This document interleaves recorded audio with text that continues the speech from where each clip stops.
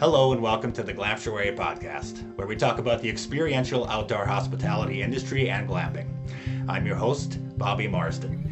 We are now in episode 14 of season 2 of the Glamptuary podcast, and that means we are back with Etienne White and Heartsong Farm. Last we left Etienne, she was at the verge of completing her construction and working to try and get her first booking. We're going to find out how all of that is going in this episode. Did she complete her construction? Was she able to get a booking? We'll find all that out and more. So without further ado, let's dive in to episode 14 of season 2 of the Glamptuary podcast with Etienne White and Heartsong Farm.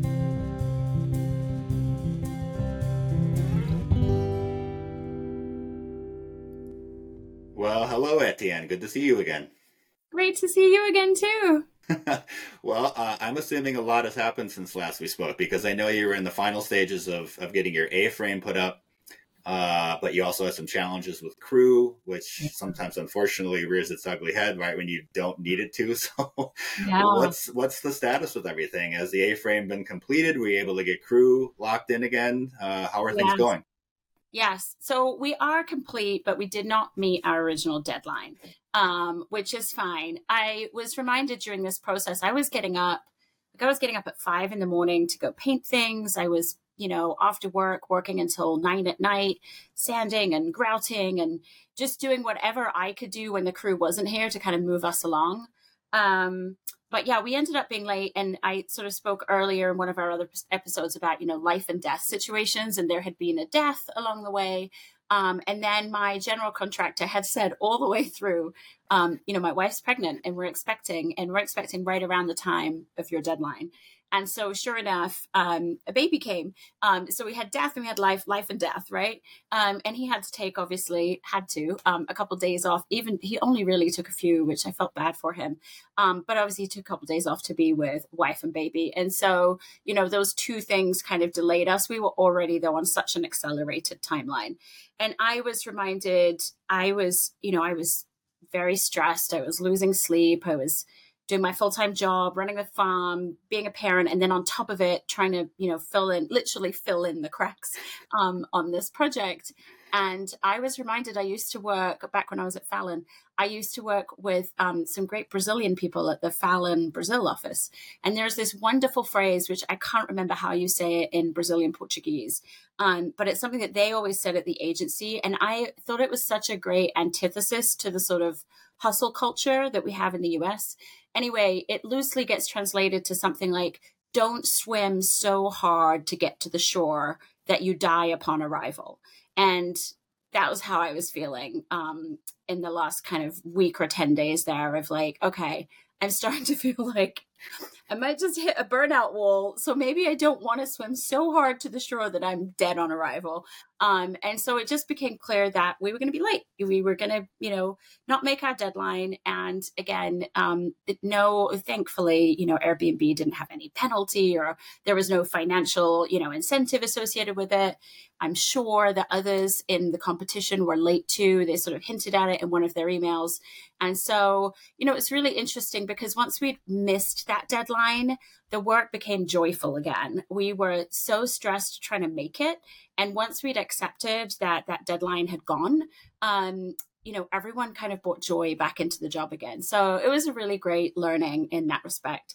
But yes, we are all done down to the correct fire extinguishers in the correct places, smoke alarms, all, final trim, grouting and sealing, like all the last little bits, we are done. So, and I really didn't realize how much stress it had been adding. Just, I don't know if it's background or foreground by the end, but I went to bed the night that it was kind of all finished, and I slept like a log. I was just out, and I didn't sort of wake up at 2 a.m. going, oh, I have a list by my bed of like things I think of in the night when I wake up, and I didn't have to wake up and write anything down. And I woke up the next day knowing that it was just going to be a normal day, not like a superhuman day where we had so much that, the impossible had to happen.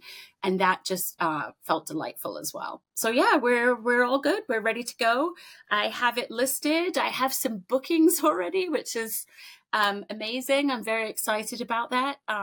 And so, yeah, so we'll see what happens next. Well, congratulations. Sincerely. I know it's been I wouldn't say a rocky ride, but definitely a challenging ride, as anything Yeah. is, I think, of this size and nature to try and pull off in the time that you did it. So kudos again to you for sticking with it and continually Thank you. finding ways to pivot. And also, it sounds like sometimes you do have to be flexible and take what the universe gives you. And that's just, that's how life goes. That's how business goes. It's kind of one and the same. But you're here. You made it. You Yeah. have some bookings. Congratulations. One thing we touched on in the last episode that I really enjoy learning about are all of the little fine details that start to Yeah. happen once you have this structure put up. You have the fire extinguishers, you have the smoke detectors, you have all the Yeah. things that you need. Now it's time to have some fun and put some of the design details in there that people will often remember. They may remember the fire extinguisher, but they'll certainly remember something cheese centric, maybe. What Yes. Yes. what are some of the fun things that you were able to put in? Like, what's the bed like? What are the sheets like? Yeah. What kind of cheese things do you have going on in the cheese Yeah. cabin? Tell us about some of those details. So actually, upon your suggestion, I did look up and see that you can get little packs. They're like little packs of cards, but they're cheesy jokes. And so we have a couple of cheesy joke things. I have a great little selection of books. Books on cheeses in Wisconsin, books on the history of cheese. There's one, I think it's called Sex, Cheese, and Death, which I'm actually really wanting to read. So there's a great array of books there. And then we've also found some cheese inspired board games for people, little cheese wedge dice, all kinds of things. I've even got little yellow cheese wedge doorstops. If you want the breeze through the cabin, you can use the little cheese wedges there. And then the kitchen area is all yellow, and there's a yellow toaster and a yellow kettle, and kind of continues the kind of cheese theme, if you will. And yeah, when it comes to like beds and linens, I've bought organic as much as possible. My towels, I was able to get both organic cotton and from a women-owned business, which I was really, really grateful for. And then actually something that has been a sort of unexpected surprising great find, not cheese related, but just works really well for the cabin, is I bought the beds. There are two twin beds. I bought them on the IKEA website, and I've worked with IKEA in the past. I know their commitments towards keeping the planet to 1.5 degrees. I know about their wood sourcing, and these are solid wood beds, so they're not sort of MDF with, chemicals in there, even though IKEA are doing a great job trying to minimize the kinds of chemicals that they're using. So I already felt sort of good about it from a sustainability perspective, also, frankly, from an affordability perspective, but they're very low profile. And so given that we have the A-frame, you don't want a bed with a headboard that's going to sit too high, because that's going to just minimize the space in the middle of the room. So they're very low profile, think like a sort of platform bed. Not only are they a great sustainability choice, but I didn't realize how flexible they are for this small space that I have. I have a 14 by 14 cabin, and so they can sit as twin beds. They actually are designed so that they can stack. So it can be a slightly higher up day bed, or if you were just one person staying in the cabin, you'd have a sort of larger cabin experience with just one bed. And then they have this ingenious little sort of band and sort of locking mechanism where you can put the two beds together and they stay firmly together, and it creates a king. And so I do have in the bookings that are coming up a couple of couples, and so I've been able to offer people, what configuration would you like the beds, and it just gives me great flexibility. And so that's a really nice sort of upside that I hadn't a surprise that I hadn't known I was getting into when I got those beds. And the mattresses too, I was very careful, as an Airbnb owner. I've had an Airbnb property already for the last 5 years, and you just know. And also as a person, when you go away on holiday, you want a good night's sleep. The last thing you want is an uncomfortable bed.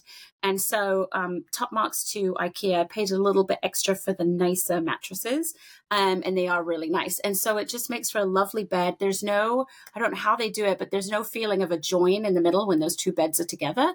I went and tested it. It's a sort of seamless king size bed experience. And so so that's been great to kind of stumble on that. Yeah, and I like that option where you can change the configuration in there too. It just kind of expands both kind of how you can configure that space, but also how people can interact with that space as well. So that's a nice little happy accident. Yeah, it's great. It offers so much flexibility. It's wonderful. Cool. Well, you have some bookings. That's really exciting. What was it like when you saw those first bookings come in? So it's an actual guest that's going to come and experience what you've been working so hard to achieve. What was that first feeling like? That is a great question. And I think there's sort of a few ways to answer it, if you don't mind. So obviously it felt exciting. It felt scary. Like, oh my goodness, is this really real? There have been all these stages along the way where it's like, when the trusses first went up, I was like, wow, it's real, and so getting it finished, wow, it's real. And then the first booking comes and you're like, okay, this is real, but what's also been a really nice surprise is, so I had put the pictures up and created a listing and then just kind of blocked out dates. So it was up there, but obviously not ready to book right away. And I then slowly sort of filled in the photos as we went along and finished things up. And so people were already booking before they could even see the interior of the cabin. And so that kind of got me excited. And then also the sort of third level to that is when the property is completely finished is when I submit in a form to the OMG team. For your property to be listed as an OMG property, you don't get to, as a host, just sort of decide that. You can decide that you're a cabin or a tree house or a beach, but for the OMG, they have to sort of approve you into that, if you will. And I wasn't going to send them my link until everything was finished. So at one time they could see it all there in one way.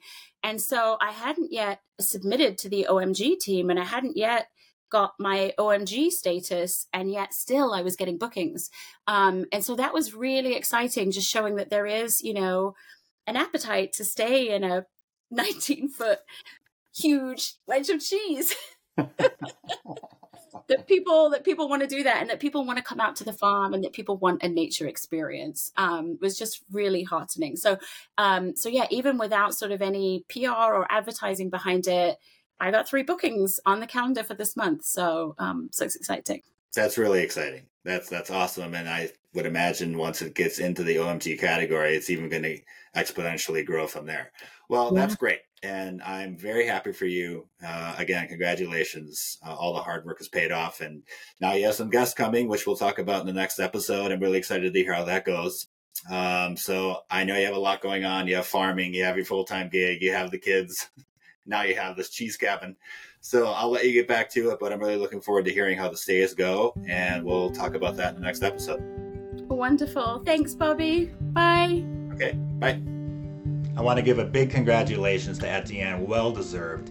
She went through a lot of ups and downs, twists and turns. She made pivots. She did what every entrepreneur that succeeds does. They don't give up and they find ways to solve problems. So now she has bookings. We're going to talk about that in the next episode. We can't wait to hear how they all went.